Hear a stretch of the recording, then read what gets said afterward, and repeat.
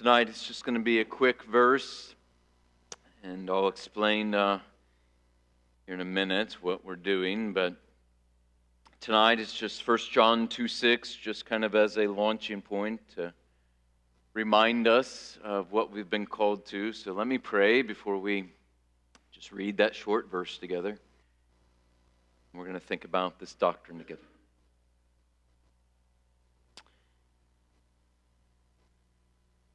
Father, we are thankful that you have given your Son to sinners, that we could sing words that truly we have no right to sing apart from your amazing grace. Jesus is ours. He's mine. Do pray that even this evening that would be true of all of us that sit in this place. For those of us that is true of this morning, would you teach us, even give us some help as we seek to fight the good fight of faith in this life, as we cling to our Savior, even as He clings to us. We pray all this in the strong name of Christ. Amen. 1 John 2:6. Whoever says he abides in him ought to walk in the same way in which he walked. 1 John 2:6. Think about sanctification together tonight. John, for the service, I probably should have prepped a little more what I was saying this morning, because I think in the second service I said something like we're going to look at it differently tonight. And John said, I'm so excited because I find sanctification incredibly hard, so I'm happy to look at it differently. No, not differently like that. I think we would all want to do sanctification maybe a little differently. But what I want to do tonight is think about the doctrine together, and not so much walk through the doctrine together as give some encouragements towards it. So not so much a sermon tonight, definitely not an exegetical sermon. But before we think about it together, I want us to note where sanctification falls in the Ordo Salutis, or in the order of salvation. Because one cannot walk as Christ walked without being in Christ. And one cannot be in Christ apart from being called in Christ, regenerated in Christ, given the gift of faith in Christ, be led in repentance in Christ, in essence, be in union with Christ. You can't walk as Christ walked apart from being in Christ. Jesus said, he who abides in me and I in him bears much fruit. Apart from me, you can do nothing. We are to walk as he walked, but it's impossible to walk as Jesus walked apart from Jesus. An impossibility. He's our example. You often hear people say that. He sets an example before us. We're to follow that example. That's very true. But he can't just be a mere example to you. It doesn't work that way. You don't have the ability to follow his example. One must abide in him, dwell in him, and he in them. The Christian lives their life by the power of Christ and in the sphere of Christ. In him we live and move and have our being. And it is only in that way that you and I can do what the Apostle Paul says, whether we eat or drink or whatever we do to the glory of God. That's the only way you can even seek to live that kind of way, is that you're in Christ. Sanctification starts here as a work of God's Spirit indwelling us and leading us. It's a work of God's Spirit indwelling us and leading us. The Westminster Shorter Catechism says it this way: sanctification is the work of God's free grace whereby we are renewed in the whole man after the image of God, and are enabled more and more to die unto sin and to live unto righteousness. That is, it's a work of God's Spirit in us. It's a work of His grace, where you and I, by virtue of that grace, are seeking to work out our salvation, as Paul will say, with fear and trembling, where we recognize that we're trying to put to death the sins that remain in us. And we're trying to give life to the righteousness that we see in ourselves. Seeking to grow in grace, put to death sin. And in that way, you see that it's a battle. This is a battle. We are to be holy as He is holy. Sanctification, the reason I want to do it this way tonight, I think is something that any URC regular attendee that comes to an evening service, you have heard a lot of things on sanctification. I especially think of Pastor Kevin's sermons back on Romans 6, where he led you wonderfully through sanctification, the doctrine of sanctification, and that we have been set free from the power of sin and the dominion of sin, and walking through that and all that that means for the Christian life. And so I would point you back to that sermon series that he did just earlier this year. But I thought what would be helpful maybe tonight is just to talk about it in this kind of way. I want to give you 12 encouragements this evening. 12 encouragements regarding sanctification. And then one overarching encouragement. Couldn't say I was going to give you 13. That doesn't sound right. So I'm giving you 12, and then I'm giving you one overarching one at the end this evening, as we seek to walk in the same way in which He walked. First, know the difference between union and communion with Christ. There can be no communion without union. That's what I tried to set us up with here at the very beginning. You can't have communion with Christ apart from union with Christ. But those two things are different. There can be union with very little communion. J.C. Ryle said it this way. He said, union is the common privilege of all who feel their sins and truly repent and come to Christ by faith and are accepted, forgiven, and justified in Him. But then he says this, and rightfully, too many believers, it may be feared, never get beyond this stage. Partly from ignorance, partly from laziness, partly from fear of man, partly from secret love of the world, partly from some unmortified besetting sin, they are content with little faith and little hope and a little peace and a little measure of holiness, and they live on all their lives in this condition, doubting, weak, halting, and bearing fruit only 30-fold to the very end of their days. There's a difference between union and communion.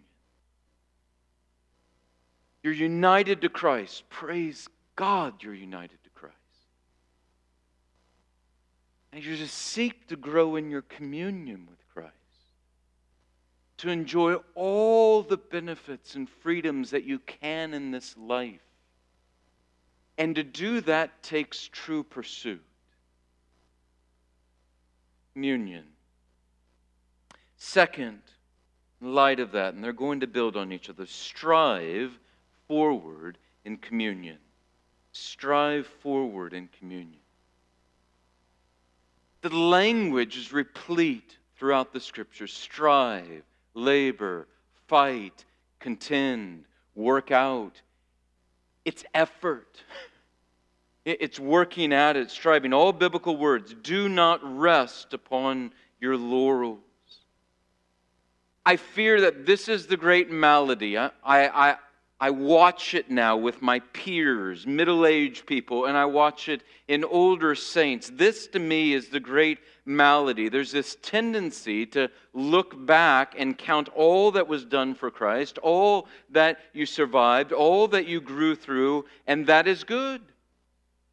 It's not a wrong thing to do. It's a right thing to do, to look back. It's actually quite encouraging at times. But it is not encouraging if we look back and aren't straining forward.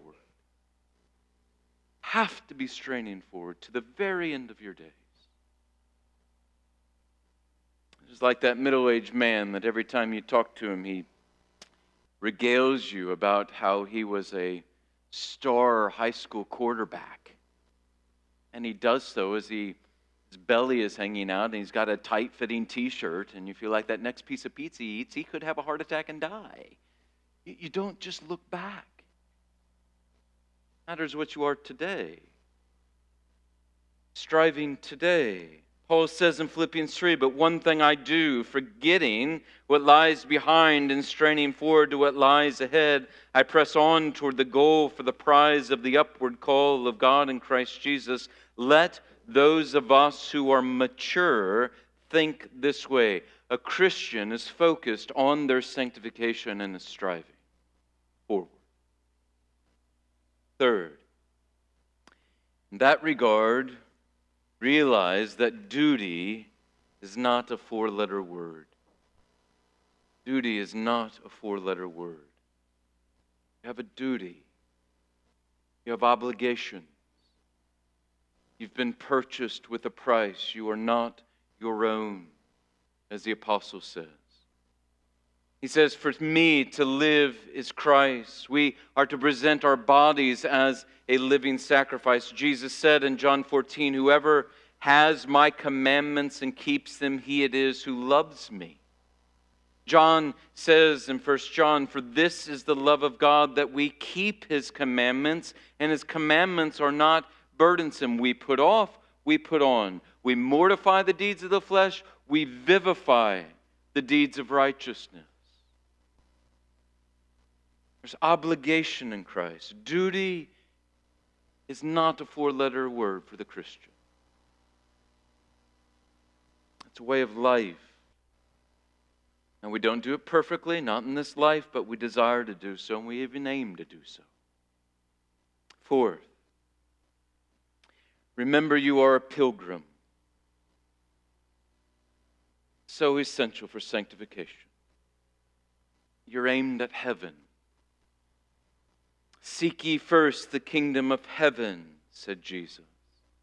Store your treasures there where moth and rust don't eat it away and cannot destroy. So many Christians get tied down with worldly concerns and worldly difficulties and worldly entanglements. This isn't your home. This isn't it. So you're preparing yourself more and more for your home to come, your eternal home. So don't get distracted. It seems like everything in our world feels very important, and everything in our world seems to be pressing, and almost none of it is. Seek ye first the kingdom of heaven. Just a pilgrim passing through. It leads to the next, fifth. It quickly follows on this one. Impress upon yourself that today matters. It's true, you're a pilgrim passing through, but that doesn't mean that today doesn't matter. It matters. Just because this world is passing away doesn't mean that your life, your next day, your next hour doesn't matter. It eternally matters. We are to be engaged with Christ in all that we do and ready at any moment for His return or His taking of us home. Remember, Jesus tells that parable of the 10 virgins that are waiting for the bridegroom to come. And there are 5 that He says are wise, and there are 5 that are foolish. And the 5 that are wise, they prepare for His coming by getting their lamps ready with oil. But He says the 5 that were foolish, they were lazy. And they weren't prepared for the coming. They put off what needed to be done. At any moment, Jesus can take you home. At any moment. At any moment, He can return upon the clouds. What you do today matters. Remember Edwards, in his resolutions that he started writing when he was 15 or 16 years old, 18 years old. One of the resolutions that most stands out in my mind goes something like this. I would not be caught doing any hour what I would be ashamed to do if the Lord returned upon the clouds in that hour. It matters what you do today. New Bible reading program you want to start to re-engage the Bible with doesn't need to wait for the new year. Start today. Today matters. You fell into sin last night or racked with guilt. Okay. All right. Confess. Repent. And look to Christ today. This hour. Don't wait for tomorrow. One of the saddest conversations I had in pastoral ministry was in the first couple of years that I was a pastor. I was sitting down with an older pastor, and I think he was doing it as a warning to me, and he was telling me about how he had not loved his wife well. They had been married for 40-some years. And I remember looking at him and saying, well, love her well now. I remember him saying to me in reply, Jason, it's too late. No. It's never too late. It's never too late to labor for the glory of Christ. It's never too late to seek to be conformed more to His likeness. No matter what sins you committed, no matter what errors you have fallen into, no matter what habits mark your life, it's never too late. Today matters. Don't be like the man who resolves that he will go to such and such a place someday, but he never takes a step towards that place. Strive by His grace today. Today. 6, attend to His means. Attend to His means. To be clear, you will make no progress in Christ apart from the diligent use of His means. None. The Christian life isn't magic. It doesn't just kind of happen that there is progress in Christ because the stars align and the sun shines on you. That's not how it works. That's not how God has ordained it. Christ has ordained means for our growth, for our nurture, for our encouragement in Him. If we are not reading the Bible, if we are not praying, if we are not coming to the Lord's table, if we are not reflecting upon our baptism, if we are not attending corporate worship, if we're not enjoying the fellowship of the saints, we shouldn't be surprised that we make little to no progress in our sanctification. This is what He uses. This is what He's ordained. Most, if not all, backsliding in the Christian life is due to a lack of attending to the means God has given to us to communicate His grace to us. But again, it's not magical. His means are not a rabbit's lucky foot, as if by opening the Bible and reading a few verses or saying a quick, dull prayer or checking the box of walking in these doors each Sunday magically makes you grow in Christ. It's what I spoke about this morning. It is diligent, reflective, soul-searching, heart-engaged, mind-attentive, humble use of the means that Christ uses for our growth. And this is in part the difference between the most learned Christians and the most holy Christians. The most holy Christians have applied these truths to themselves. They've been affected by it. That leads to the next. 7th, know that your sanctification is ultimately a work of Christ. That's why we attend to His means. It's the Spirit of Christ at work in us that causes the growth.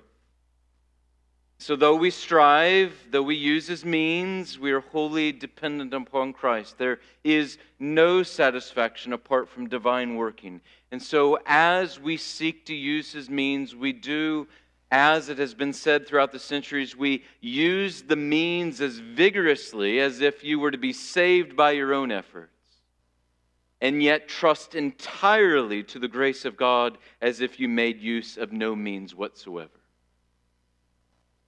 That's what it looks like.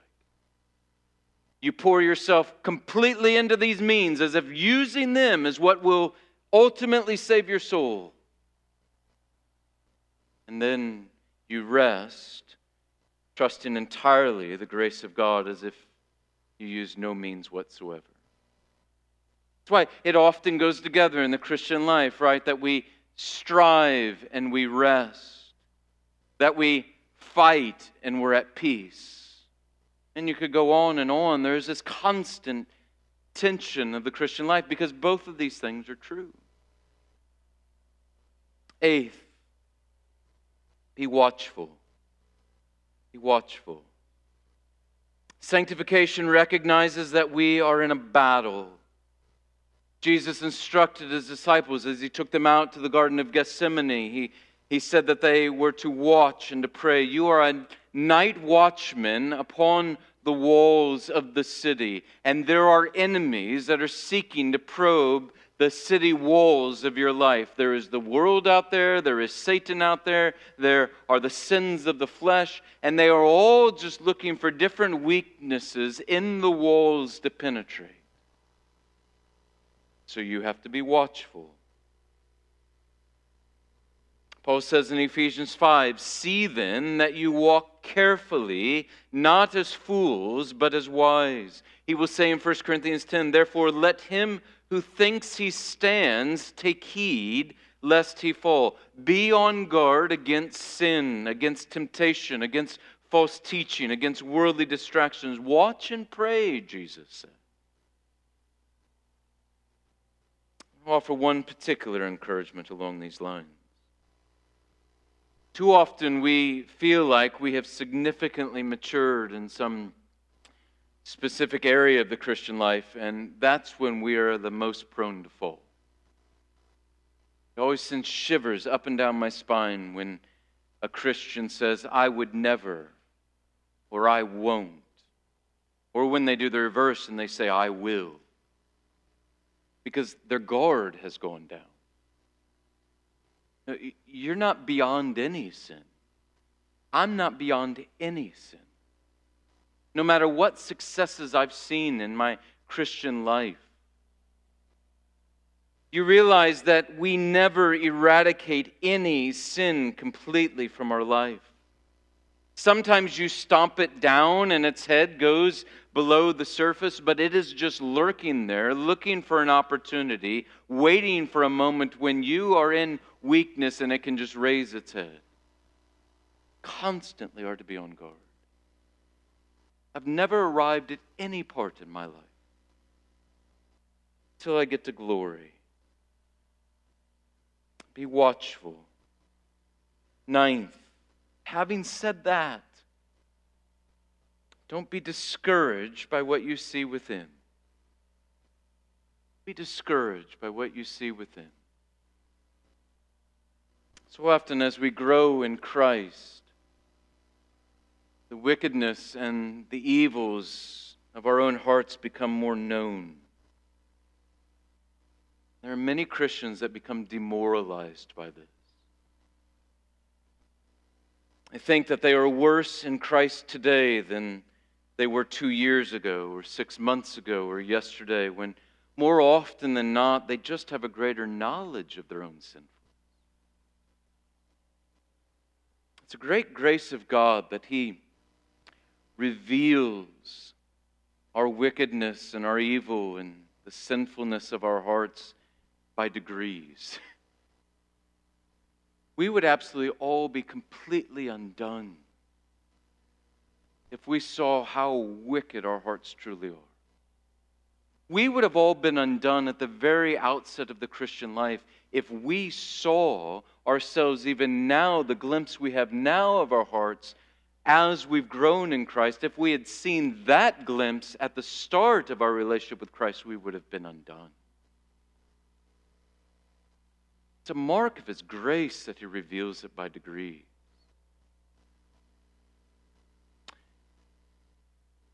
Seeing more of your sinfulness is actually a true sign of your growth in Christ. It's the meek who inherit the earth. Paul could say, I am chief among sinners.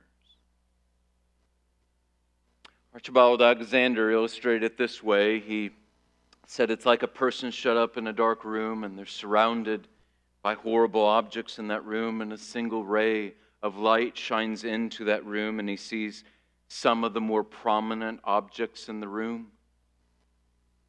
And as the light gradually increases, he sees more and more of the horrific objects that he is surrounded by. It was all there before, but he didn't perceive it. And his increased knowledge of what is there is simply evidence of increasing light. So don't be discouraged. It's actually encouraging that you see more and more of your sin. 10th, be intentional rather than general in your pursuit of sanctification. Be intentional rather than general in your pursuit of sanctification. It's a subtle trap of our adversary that he concerns us generally with sin, and we are generally encouraged to righteousness. You will not make true progress in Christ by generally pursuing righteousness and generally killing sin. You and I must aim specifically. No one gets anywhere by heading generally to somewhere. You have a destination. That's how you get there. We aim specifically. I want to kill this particular sin in my life. Greed, pride, lust, lying. And even being more particular than that, I want to start with killing anger in my life by not raising my voice at my children. And then even more particularly, I want to replace that anger with love and with patience. And so I'm going to start each day saying something to my children that I love about them. That's particular. Be particular. Specific in your pursuits of Christ. 11th, count even the slightest growth in grace as divine kindness. Count even the slightest growth in grace as divine kindness.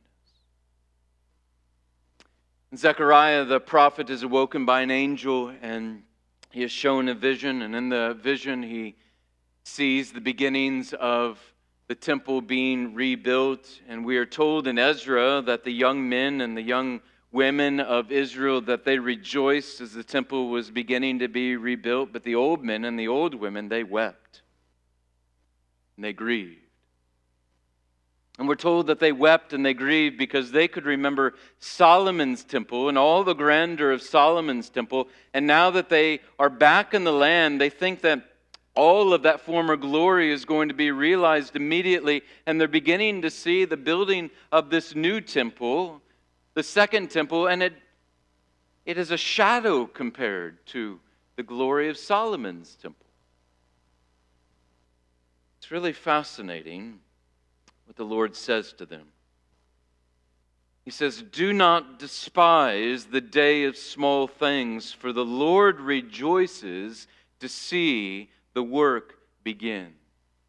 We so often despair when God is rejoicing. Small movements towards Christ-likeness are reason to rejoice. So often we think that if we are really mature in Christ, if we're really growing in Christ. My struggle with this sin would not simply diminish, it would disappear. That my desire to be more holy would not require so much effort. No more often than not, God works again by degrees. Every little step forward that you and I take in Christ's likeness, every sin that we just take a little bit of the edge off, that it just has a little less of a grip upon us, that we entertain it just a little less, the righteousness that you and I grow in just a little bit here and there, all of that is cause for rejoicing in heaven.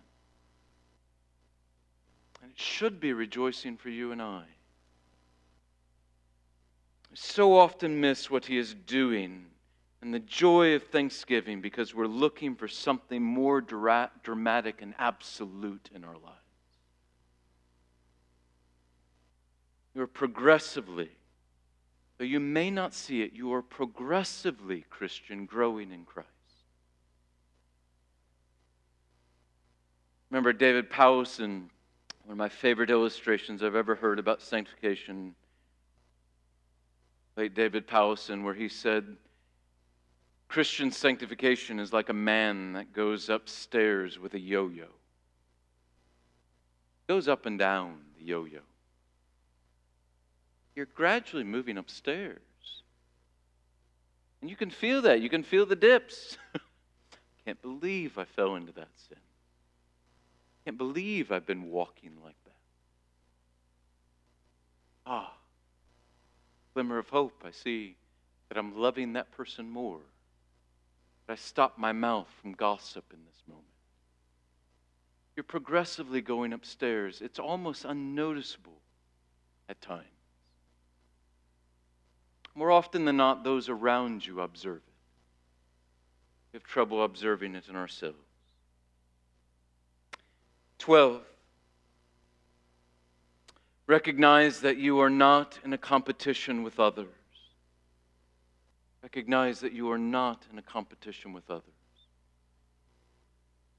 This is your sanctification.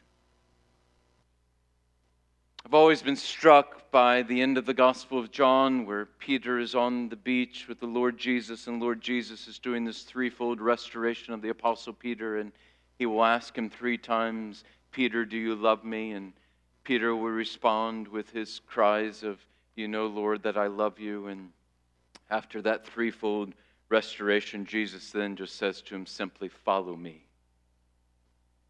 And immediately, Peter looks over his shoulder. Follow me. Looks over his shoulder, and he sees John. He says, what about him? Jesus' response to the Apostle Peter, he says, what is that to you? Follow me. Stop worrying about others, Peter. Is that enough to worry about yourself? You follow me. Don't compare yourself to others. We're each different. We're walking after the same Christ, but we each have our own walk. I had a dear friend who one day, he came to me and he said, Jason, if I named a chapter of the Bible, any chapter of the Bible, do you think you could tell me something that's in it? I said, well, I could probably do that with some, maybe even most of the chapters in the Bible. I surely can't do it with all the chapters of the Bible. And he said, oh, I was just checking to see if it was normal because I can. I'm not him. If that's normal, I'm subnormal. I'm not him. I don't have his gifts. I don't have his abilities. I don't have his talents. I'm responsible for me, what the Lord has given to me. We each have our own lot. I'm called to be faithful with the talents that the Lord has given me. He isn't going to ask you on that last day whether you were faithful with the 10 talents that He gave Joe Smith or Jane Doe. He's going to ask if you have been faithful with what He has given to you. Your gifts, your talents, your life, your circumstances, your possessions, your time, your energy. And on that last day, what we want to hear is, "Well done, my good and faithful servant." That's what we want to hear. And for most of us, and from what I can tell, the vast majority of us, if we are faithful, He will say, "You have been faithful over a little. Now I will place you over much. Enter the joy of your master." So many we celebrate or even look up to today are not what they appear to be. Like looking at them through a side mirror on a car, there should be that warning: object appears bigger than it actually is. Jesus said, "Many who are first will be last, and the last first." The runner who is constantly looking around at all the others in the race, looking behind and even looking at those up ahead and comparing them to themselves to all the rest around them, they've already lost the race. You're running your race. You want to finish well. Or Murray McShane used to pray over and over and over. When you look through his biographies, he would pray over and over and over, "Lord, make me as holy as a pardoned sinner can be made."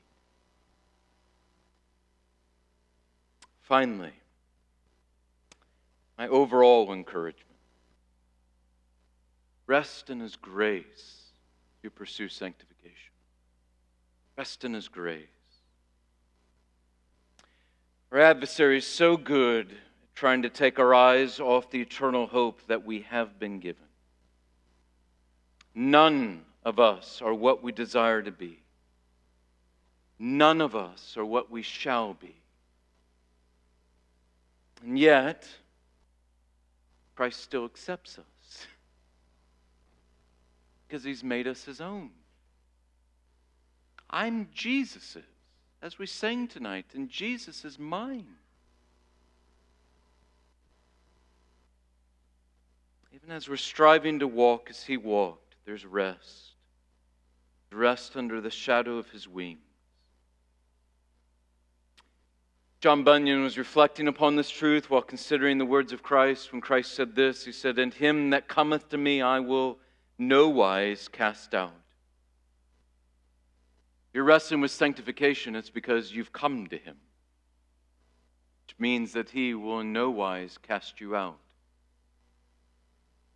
Bunyan said this: "Truth cuts the throat of all objections."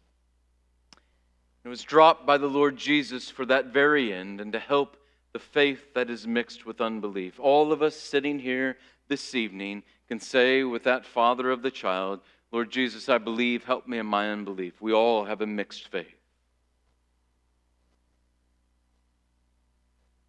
There's rest in that.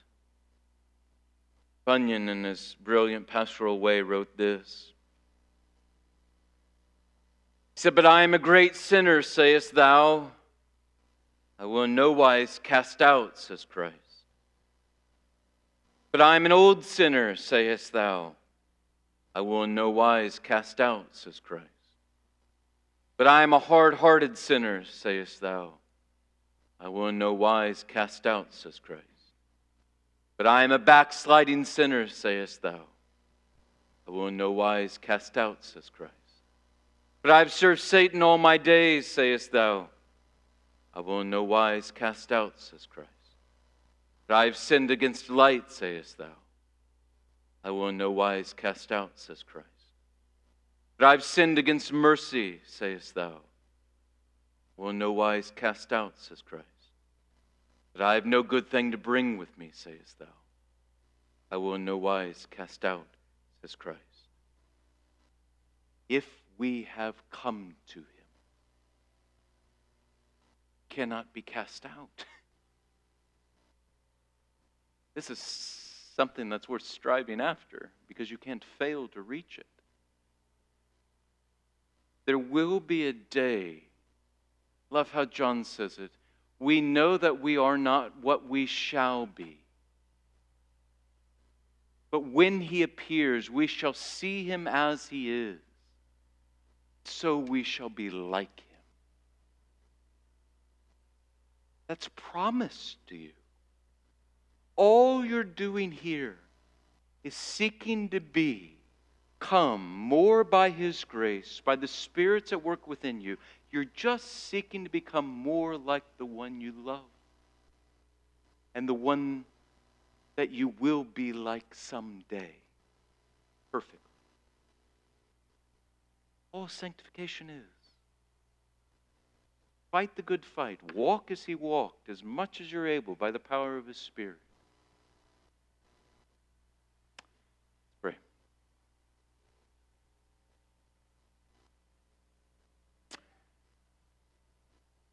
Our Father, we are thankful. Thankful that there is a whole order of our salvation. We're thankful that those that you have called, you have justified, and those that you have justified, you've sanctified, and those you've sanctified will be glorified. We're thankful that it is a golden chain that cannot be broken.